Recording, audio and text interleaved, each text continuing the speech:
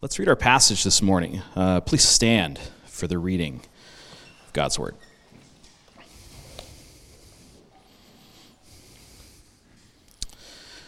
Two to read this morning. First in Jude, verses 5 through 7. Now I want to remind you, although you once fully knew it, that Jesus, who saved a people out of the land of Egypt, afterward destroyed those who did not believe.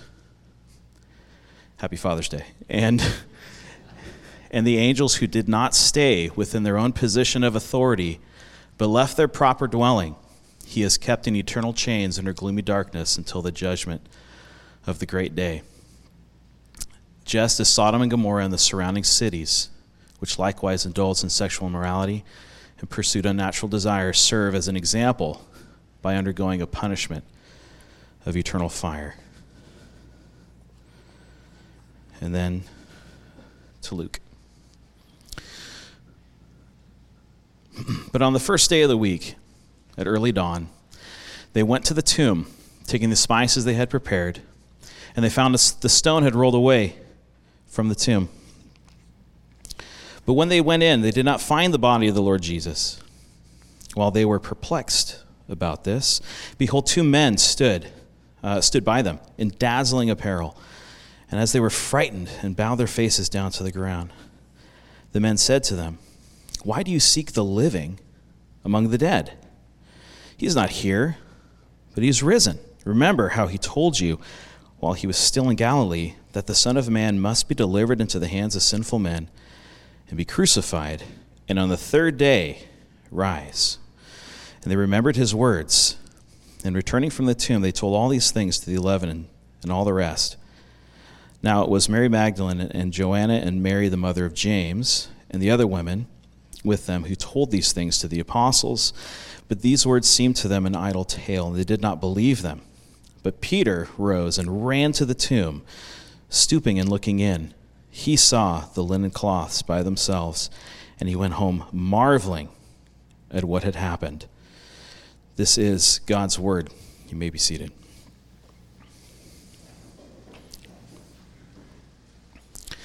This morning we have a lot of ground to cover, and I am very excited for this. This is one of those passages. So I think we're very first talking about this series in the Creed.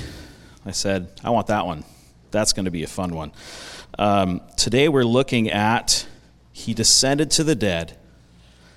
On the third day he rose from the dead, which is, of course, the he there is, of course, Jesus. So today we're looking at this. Last week, we talked about the death and the burial of Jesus, and I think there's nothing more grounding to the humanity of Jesus than talking about his death and his burial. It's very humanish to talk about those sorts of things. To put our Lord in that category really does take our mighty God and bring him fully into that human experience. And so it's good for us to dwell on that. But this week, we're looking at something completely different. This week, we are going to be chiefly talking about the spiritual realm. And this becomes sort of a weird topic for us to kind of dwell on and to talk about. In the American church here in the 21st century, sometimes we have a difficult time really talking about the supernatural. However, I think the more that we spend in God's Word, we realize that a faith without the consideration of the reality of the supernatural is not a biblical faith. It may be a faith, but this is not a biblical one. Because what we see in Scripture is a whole truth taught, not simply a truth taught about the physicality of humanity or some specific aspect, but the whole of God's creation. And I think, after I say that, I think many of us, if we got together and having a conversation, we'd actually really embrace conversations about like a powerful conversion, someone's life story, the reality of providence and direct answer to prayer. I think that we would talk about those things and engage in those things. But somehow I don't think we have a great way of somehow having that conversation and bringing it into, I think, what we might affectionately call real life, it's very easy for us to compartmentalize the supernatural aspect of God and to somehow have our conversation about supernatural things about God, and then we turn around and we live as though these things are somehow different from these things that we live in real life. Am I the only one who kind of sees that? Anyone else? I feel alone up here. And here's some amens or some, okay. I think we have a difficult time saying, but what does that mean in real life? Right? I think sometimes we become uncomfortable with some of the implications and the possibilities of the spiritual.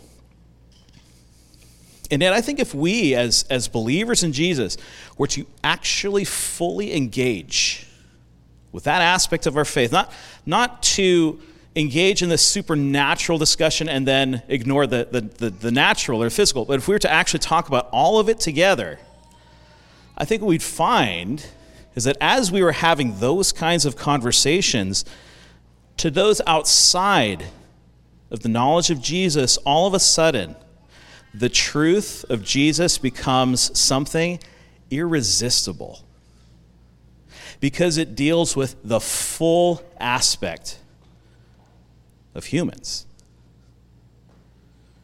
It deals with all of us. And I think if we were to take an objective look at our society, I think we see a society that actually craves what I like to call just the epic.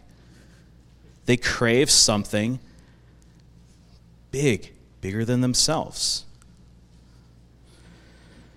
There are too many people who would rather live in a fashioned false reality with great stakes and legendary heroes, maybe epic quests, and spend a lot of their time there because once they leave there, they have to face a world that's really devoid of the beautiful and visible.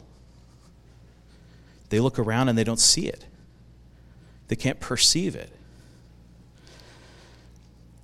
Whether it's something like sports, which I know doesn't feel like it fits in that category, but I think it does. It's something that's bigger than you. It's a bigger community. It's the big stadiums, lots of people. It's big.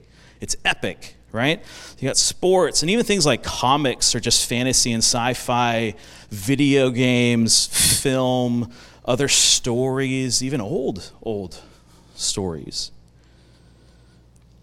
I think people would much rather spend most of their resources in their life there, because when they look at their own life, it's not what they want.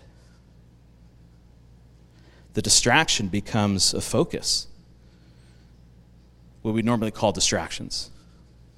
They become a primary focus because most people don't really like the life they have. They don't like the life they live.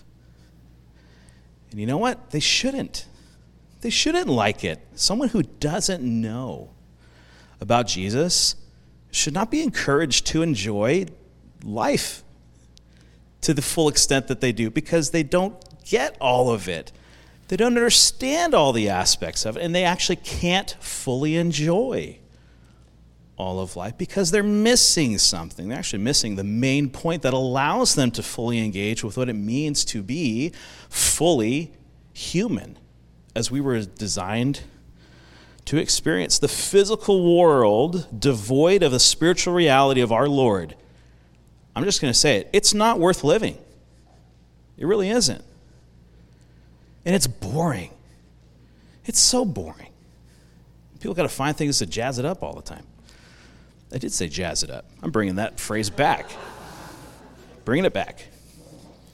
Today we're going to look at this part of the creed, and not this whole part, but this is kind of the section that we're in here, but descended to hell, or the dead, third day rose again. How many of you, when we were going through the creed, were like, what are we going to do with this? Today we're going to look at that part of the creed. It honestly, when you say it out loud, it would give any big budget summer blockbuster a run for their money. Just this phrase, this is like the tagline, this is like on the poster. And it could be like the creed. He descended into hell, and the third day he rose again from the dead. And it's just like, yeah, that's cool. Let's talk about that. That's neat. That would sell, right? And so first we got to we're going to break it off into two parts. Obviously, this fits into two nice little parts here, right? The first one is he descended to the dead. And I think sometimes we read through that and we think, we don't really mean he descended to hell. We don't really mean that. And the answer is, yes, we do. We do believe that, not because we're making something up, because it is actually grounded in very deep and integrated biblical principles, which we will discuss right now. Let's go back to Jude 5-7. It's weird to not say a chapter with Jude, but that's the way it goes. Jude verses 5-7. Look at this. Now, this is Jude, half-brother Jesus, saying, "Now I want to remind you, although you once fully knew it, that Jesus, who saved the people out of the land of Egypt, afterward destroyed those who did not believe." So we even talked about that. They left Egypt, right? This is talking about that supernatural aspect of this thing, and it's talking about judgment. So next verse, it says, "And the angels who did not stay within their own position of authority, but left their proper dwelling, he's kept in eternal chains under gloomy darkness until the judgment of the great day." Who's read through this and thought, what in the world is that? Well, we're going to talk about what in the world this is. But I want to read verse 7 because it does connect, and we kind of need to connect these things. Just as Sodom and Gomorrah. So again, we're still talking about judgment, okay? And the surrounding cities, which likewise indulge in sexual immorality and pursued a natural desire, served an example of undergoing the punishment of eternal fire. So all these topics, all these points, they actually all go together. So in verse 6, where it talks about these angels, we're going to talk about that. What does that mean? But let's go to 1 Peter. 1 Peter chapter 3, verses 18 through 20.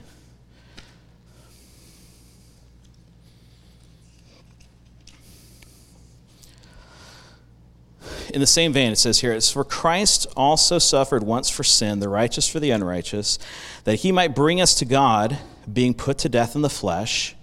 That's what we talked about last week, right? Being made, there we go. Being made alive in the spirit. Okay, so we talked about dead physically, but he's alive spiritually, right? In which, so when he's in the spirit, he went and proclaimed to the spirits in prison, because they formerly did not obey when God's patience waited in the days of Noah, while the ark was being prepared, in which a few, that is 8 persons, were brought safely through water. How did we get from Jesus going and proclaiming to the spirits in prison to Noah? How did we get there? For us, there's not an exact connection for us. But when Peter was writing this, it was an assumed knowledge. We assume that we know this part of the story, and so Peter's just making a logical connection. Well, we actually have missed out on the majority of that story. It's not really talked about a whole lot. But in order to make sense as to what this means, we're going to kind of dive in here a little bit, and we're going to go what feels like to be off the beaten path, but just hang in there, because when we get to the end, you'll see how it actually all really does connect, and connects really well. And I think that many people struggle with this aspect of the creed because they feel like what's being stated is that Jesus went to the grave, he went to the dead, or he went to hell, and that he suffered. Like he went there because he was being punished in this sort of way. And I think the more that we look at some of these passages, you'll see that's not the case at all. That is not the context in which Jesus arrives. But again, as we look at this as 21st century American Christians, we have been done a disservice, in a sense. We don't really know or understand a whole lot about this aspect of reality, which is the afterlife, if you want to put it that way, the underworld, the place of the dead. And if we really think about it, what is normally stated as just an understanding of truth is really, really overly simplistic, right? Now, if we're going to say, what happens after you die? Let's ask y'all. What happens after you die? If you're a Christian, what happens? You go to heaven. And really, that's kind of the end of the sentence. Put a period at the end. Be like, yeah, go to heaven. What happens if you go to the dead, if you die, and you're not a Christian? You go what? You go to hell. Okay, again, period at the end. We're done, right? That's like a 5-year-old answering that question. When you die, we go, I'll go to heaven. What if I'll go to hell? And you know what? It's really kind of on us, too, that we're satisfied with that. Like, that's it. And we so oversimplified the spiritual realm to the point where we almost don't take spiritual things all that seriously. Or at least what we do is we create an environment where we make it not really mean anything. It's not exciting. It's whatever. And it's funny, in the elders, we talk about this whenever it comes up. We don't just sit around and talk about this. But for a lot of Christians, our knowledge of the afterlife is more informed by Looney Tunes than anything else. Like even when we say heaven, it's like when I die and I go to heaven, apparently we all have a uniform. What's the uniform? White robe, right? Not even any buttons. I don't even know how we get our head in there because it's like right up there. We got this robe. But what do?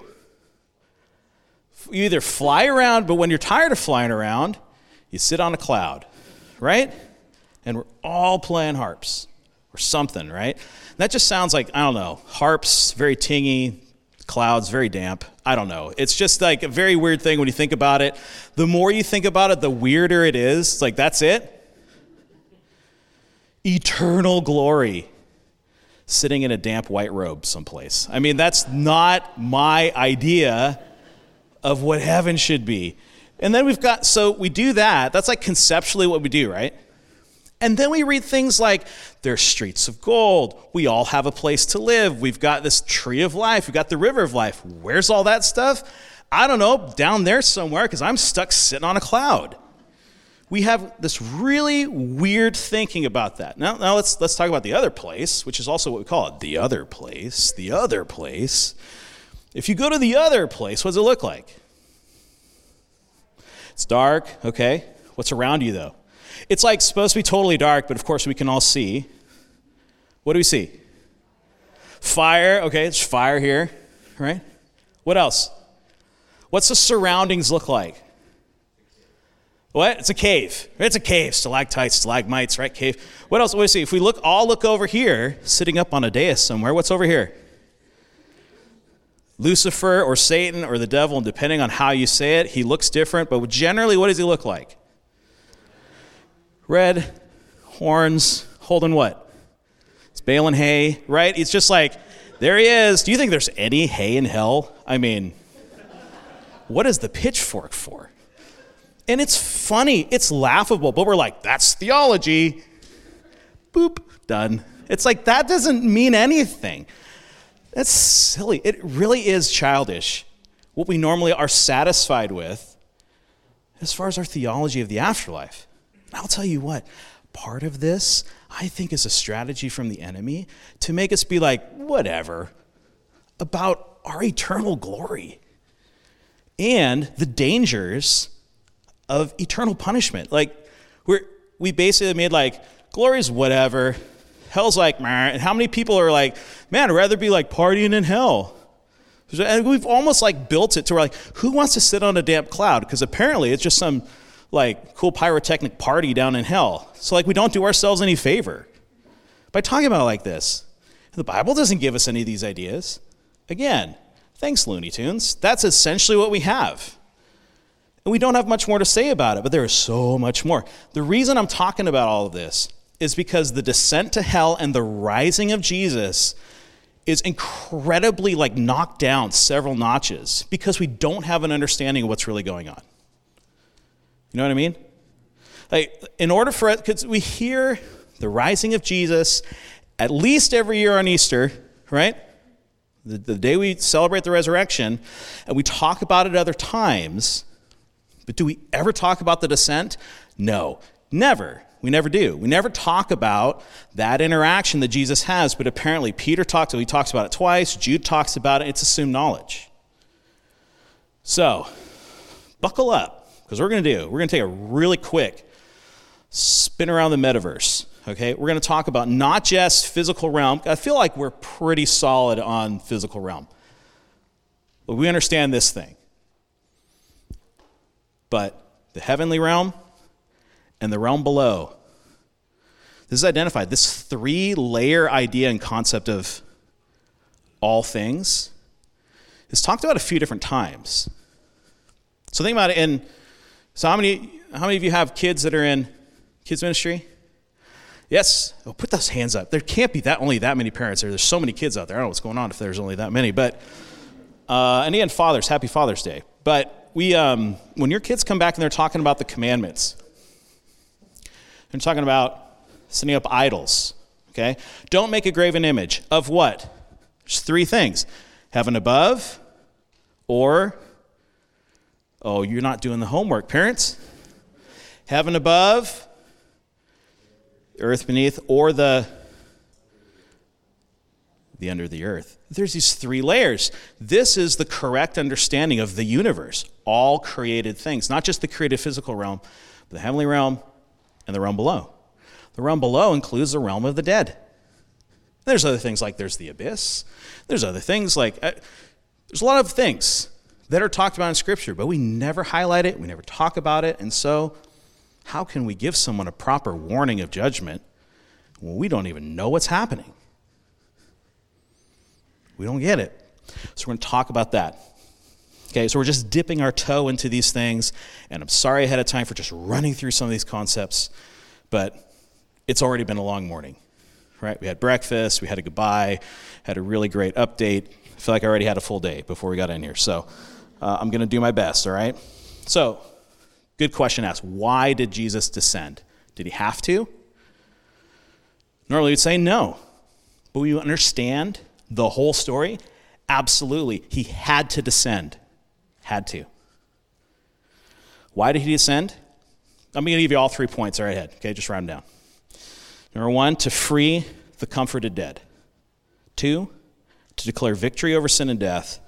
3, to inaugurate the fullness of the kingdom in the last days. Boom. Can write them out. If you have to leave, I get it. You got the 3 points.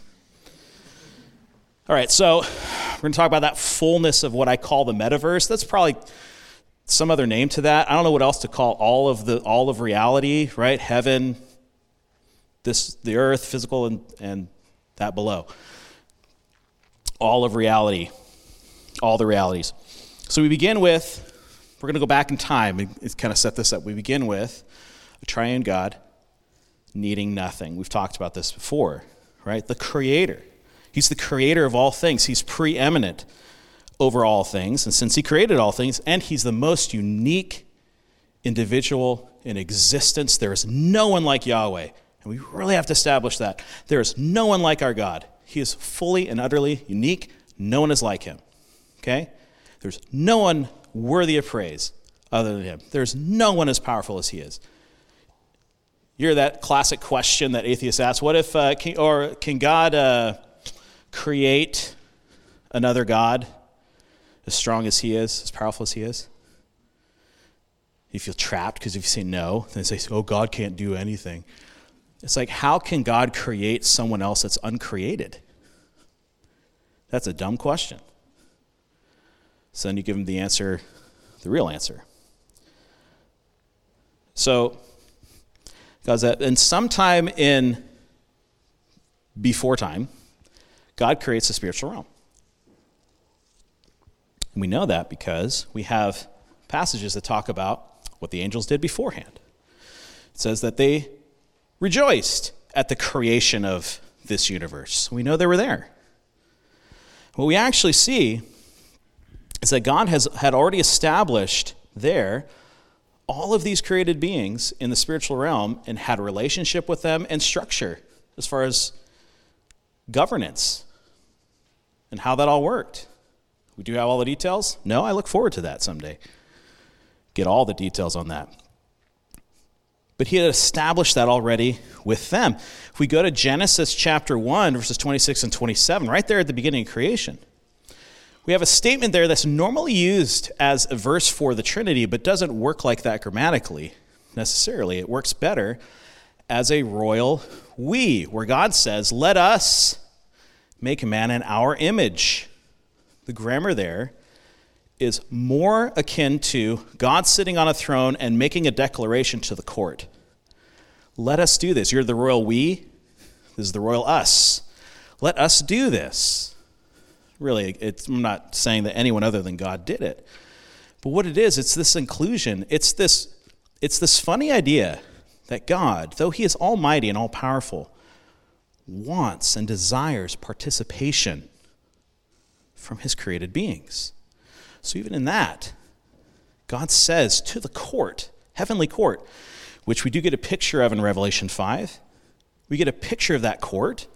God says, let us make man in our image. So we already have this well-established structure. So what that means is humans were created to be a continuation and expansion of an existing family. And that seems really weird to think about. But it's an extension of what God was already doing.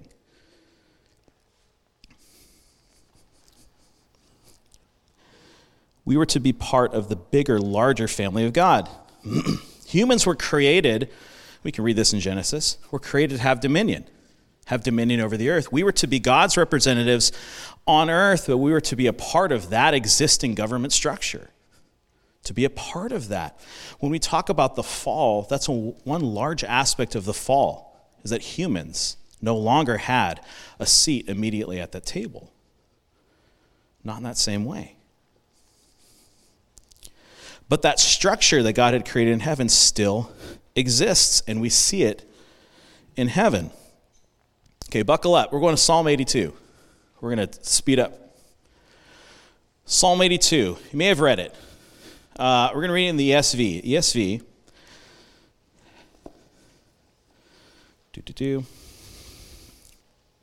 Psalm 82. We're going to talk about a little bit of that structure.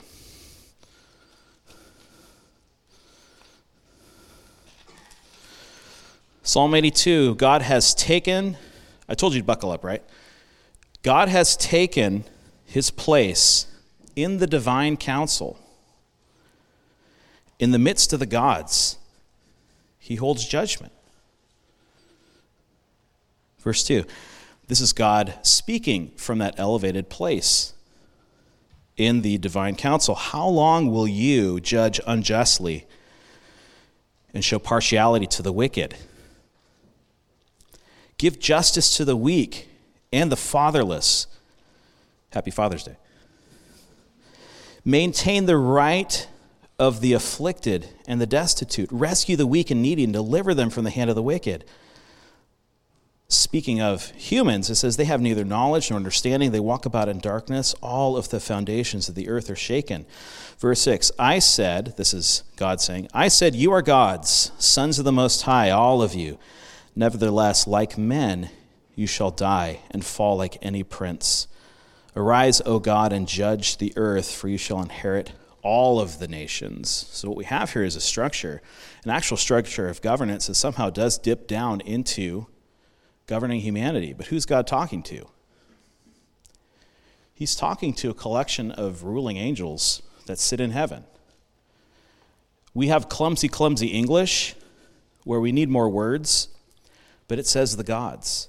There is no other real great word to use in English. These ruling angels are given a measure of authority over the earth. And what is happening here is that council is being judged by God, where he says, you are not doing what you were supposed to do. So they're failing in what they're supposed to do. Adam was created, again, to be a part of this ruling council, but after the fall, lost a spot that is promised to be restored later. But that first fall that disqualified humans at this time for being a part of that, that's a part of our condition. For us, it seems very, very normal for us to be left out of that. That's the first rebellion. Adam and Eve were given the hope of the head crusher who would come, who would allow us to again rise in status to be able to do that. You've heard that promise given in 1 Corinthians that don't you all know that one day you'll judge angels? That's what we're talking about. A place back in that position, in that spot. Truthfully, if we look at this for us, we'd say that the rebellion of man, like we talked about in Adam and Eve, we'd say like the fall, that was the fall, right? That was the one place where we lost what we had. If you to ask someone, a Jew at the time of Jesus, someone who was informed and knew the teachings, they would say there's actually 3 rebellions. That's the first one they're familiar with. Let's take a look at the second one. It's going to connect into some of those verses we just read. Genesis chapter 6. Hopefully you didn't unbuckle. But Genesis 6 gives us another view which is going to directly tie to this dissension of Jesus. Genesis 6 verses 1 through 4 says, when man began to multiply on the face of the land, and daughters were born to them, the sons of God saw that the daughters of man were attractive. And they took as their wives any they chose. And the Lord said, my spirit will not abide with man forever, for he is flesh. His days shall be 120 years. Verse 4, the Nephilim were on the earth in those days, and also afterward, when the sons of God came to the daughters of man, and they bore children to them. These were the mighty men of old, the men of renown. And I'll end in verse 5 here. And the Lord saw the wickedness of man, that it was great on the earth, and every intention, the thoughts of his heart were only evil continually. The nutshell of this. Adam and Eve were told that their promised Redeemer would come through the lineage of Eve. Through Eve, right? Through the seed of the woman would come what is referred to in that prophecy in Genesis 3 as the head crusher, the one who will come and crush Satan's head. So the counter move from the enemy was, let's pollute humanity. And there were some of these who came down. These angels came and they mated with, had families with humans. And it sounds so weird to say, but almost every single culture on earth has this part of the story in it for their understanding of humanity. Almost every single culture. And it was the common understood teaching of not only Israel, the Hebrews, but all the way up until the 4th century. This was a common, well-understood part of the theology. And then after the establishment of the Roman Church, it fell out of favor as far as that discussion there. But this is the supernatural reading of Genesis chapter 6. And what it does is it gives the real reason for the flood. Is that there were watcher angels. They're called that by Daniel in Daniel chapter 10. These ruling angels, they came down, they mated, they mixed, to the point where we get Noah, who's of the line of Adam, that direct line, and says that he was pure in his generation. We may have been down to a very small grouping of humans who would have been able to continue on. But his family is put on an ark and preserved. And it's one of the primary reasons for the flood and for destruction. These offspring of the angels were the giants. They're recorded in Numbers 13. Only a boy named David, right, went up against a giant. They continued on. And sometimes we find it hard to go to some of those passages and try to figure out, well, where are these guys coming from? And it's because we kind of ignore this whole aspect of teaching the Old Testament. But that was the second rebellion. Humans actually engaged in that. Went into the structure of that. And that's why they were also destroyed. We have a third rebellion that's also recorded. Maybe you're able to guess. It's also in Genesis. In chapter 11, the third rebellion is the Tower of Babel. Tower of Babel, humans all say, we don't want God. They build a tower. They say, we completely reject God. The majority of humanity did that. And if you go to Genesis 11, and again, we don't have time to go through all of these different things. God said, no. And what did he do? He confused their languages. He created, according to family groups and tribes, he divided out the peoples. And then in Genesis 11, it gives you 70 different groupings of humans. These are the original 70 nations. So God said, you know what? You don't want me? That's fine. Deuteronomy 32, verse 8, gives you a little bit more in that story. Deuteronomy 32:8 talks about, and it's sort of an offhand comment. Again, it's supposed to be assumed knowledge. It says, at that time, at the dividing of the nations, God divided the nations up according to the sons of God. So what you see here is they all come together and say, we don't want you, Yahweh. We don't want you as God. God says, fine. You serve these lesser ruling angels. So he put one over each nation. Daniel chapter 10 talks about two specific, unique ruling angels. It talks about the prince of Persia that fought against Gabriel. It talks about Michael had to come and help him. And then as he's leaving, he says, oh man, I got to gear up because I got to fight the prince of Greece now too on the way out. I might have to call Michael again. So this is a reality in the scriptures that these things exist. What happens in Genesis 12? All right, all you nations, you get them.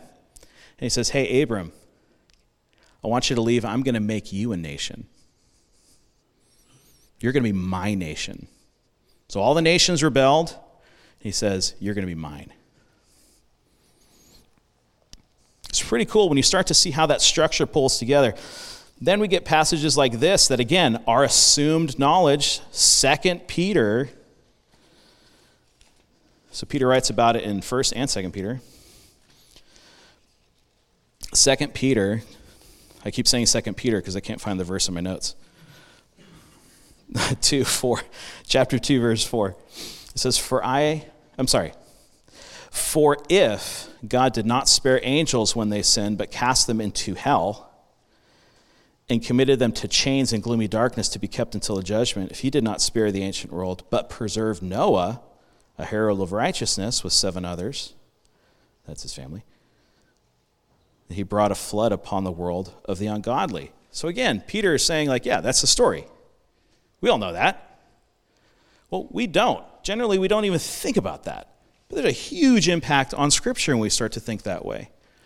And start to look at that even the structure of the nations, of the world,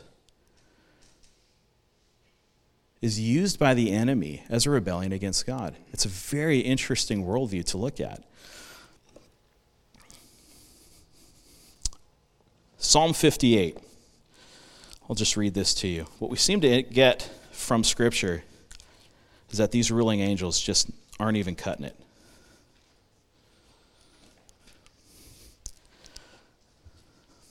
Psalm 58, verses 1 and 2. Do you indeed decree what is right, you gods? Do you defy the children of man uprightly? No, in your hearts you devise wrongs. Your hands deal out violence on the earth. The idea was they are still influencing human events. And I think we would say that in a soft way, like, yeah, the enemy has influence. They're saying, no, actually structurally, governance-wise, they have an effect on the earth. And I think, again, Daniel 10 kind of highlights that. Going back to the creed, so what happened there? We've got more of a supernatural structure here. So he descends. He descends to the dead, the abode of the dead. Before Christ, when people died, everyone went to the grave. It's just that some were comforted and some were in a not pleasant holding place until judgment. We get that from the parable of Lazarus and the rich man, if you remember, in, I think, Luke 19, where you have a divided structure and a big chasm that no one can cross in between.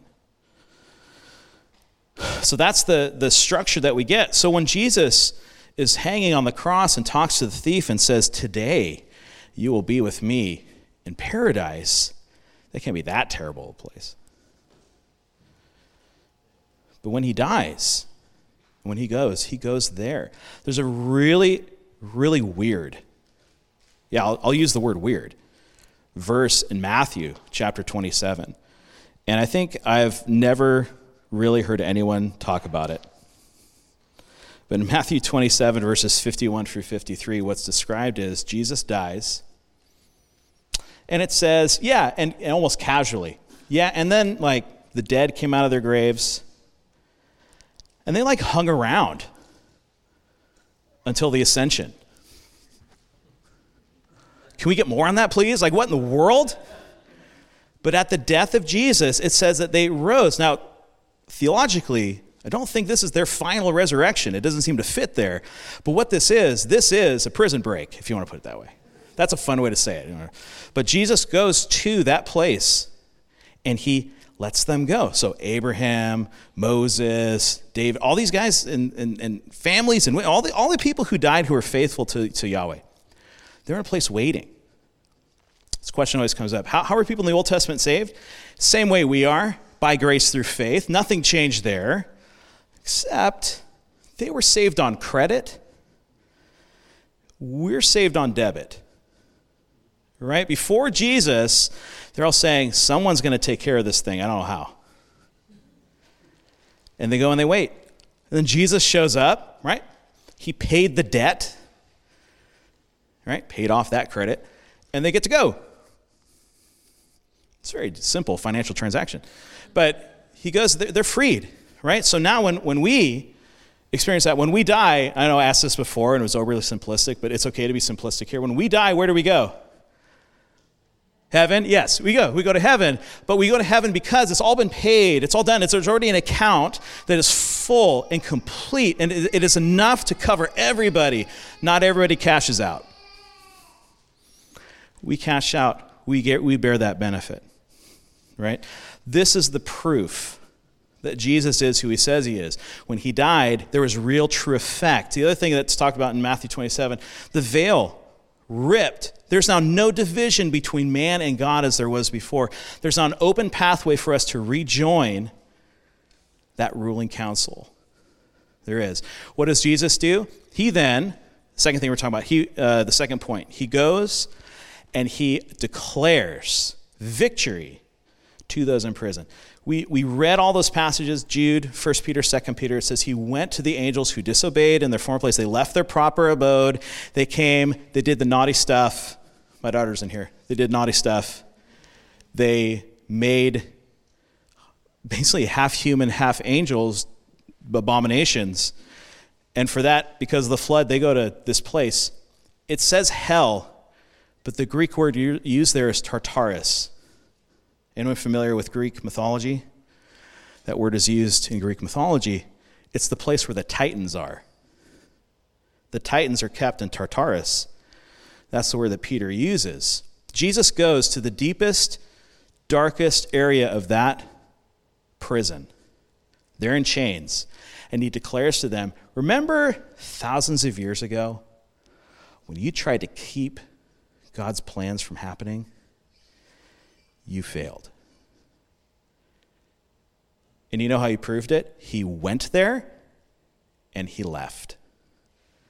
Sin and death conquered. Amen. You can say amen. We should say it over and over. I mean, death, sin, conquered. Done. And then when he left, which now we get to the second part, 3 days later, rose, coming up and out, proved he was who he said he was. He proved his dominion in the world beneath by being resurrected here, by defying sin and death. He proved that he was the true ruler here. Declared victory here, proved it here, right? He's resurrected. He goes, the women go to the grave, no one's there. Bodily, his physical body was redeemed and resurrected. So why 3 days? Hosea gives a prophecy. I know we don't normally read Hosea, but we should. Hosea gives a prophecy. Is it up? I'll just read it off there if I can't get to it here. That's the one I didn't mark. Hosea chapter 6. Hosea chapter 6, verses 1 and 3. Come, let us return to the Lord, for he has torn us that we may heal. He has struck us down, and he will bind us up. After 2 days he will revive us. On the third day he will raise up, that we may live before him.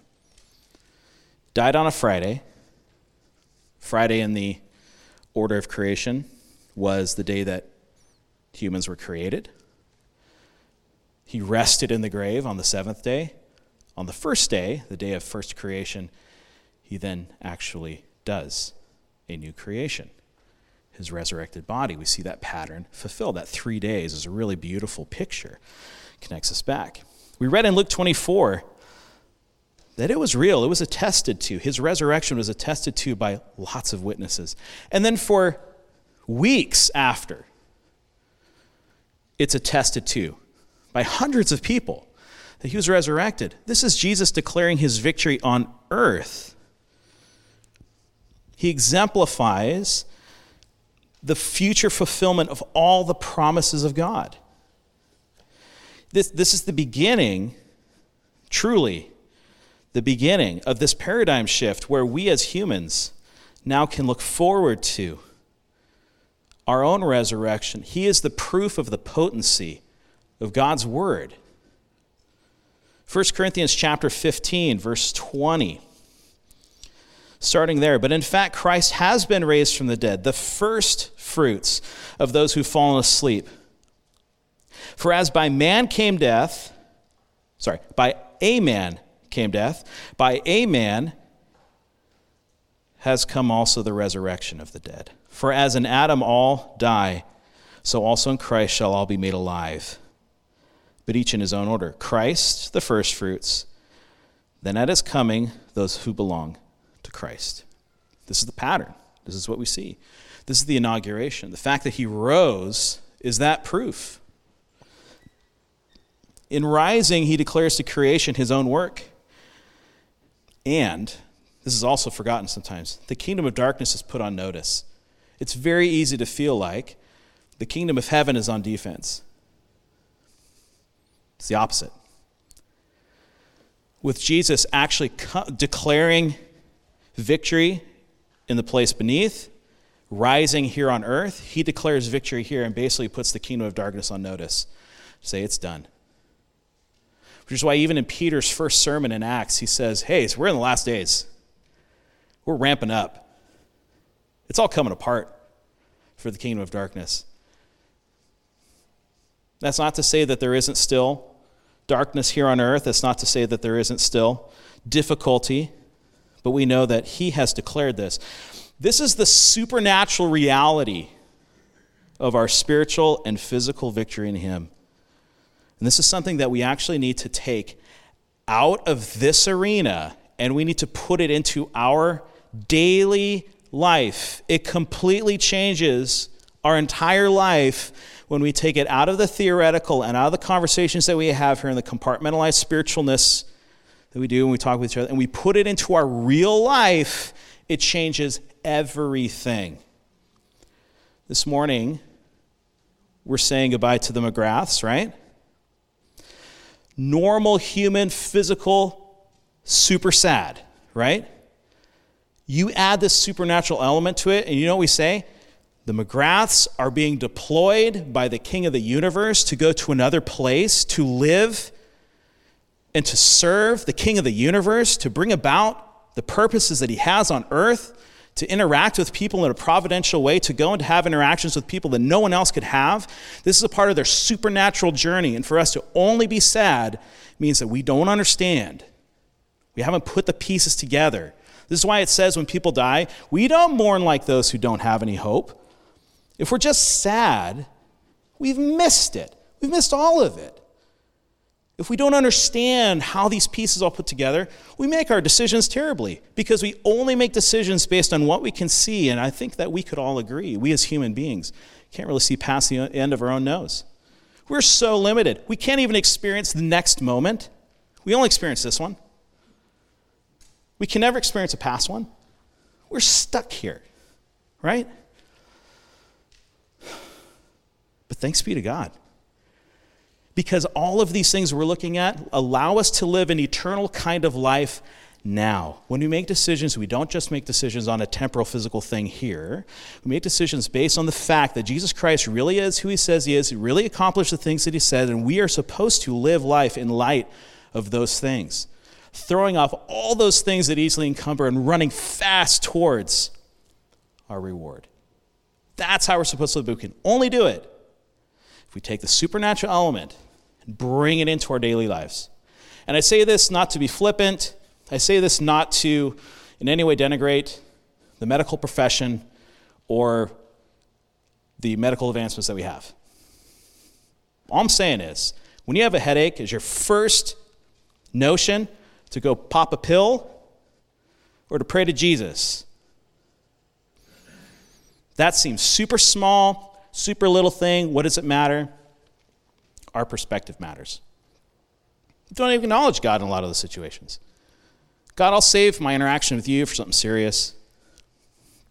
We're supposed to live life in light of this thing. I'm not saying you don't take ibuprofen, right? I'm not saying that. What I'm saying is, what's our inclination? Do we have such marked lines of like, this is real life, this is spiritual life? Like, headaches fall into this category, so I never interact with God on those things? Right? It's a silly little thing, but when I started to think about it, I'm like, wow, I really don't think about God half the time in my day. How terrible to spend time with someone all day and to be ignored most of the time. Like you're not even there. Right? If God really is there, doesn't that change how we live, how we talk? Doesn't that supernatural reality change the decisions that we make to be of massive importance? It should. We should get goosebumps whenever we say, the grave is empty. He is risen. It's not just a phrase. It's a reality. It's a reality that we have to make sure that we don't let fall dead. It's a reality that everyone else in the world wishes that they had. They wish they had something bigger than themselves to believe in, to trust in. They had purpose beyond themselves and their own boring, meaningless life. And we have it. And normally we ignore it. And it is sad. It is sad that we do that. We need to meditate on the impact of the truth of the supernatural. There's a Bill Gaither hymn that says very simply, because he lives, some of you know it, because he lives, I can face tomorrow. Because he lives, all fear is gone. Because I know he holds the future, and life is worth the living because he lives, because he rose, because it's real. Life is worth living.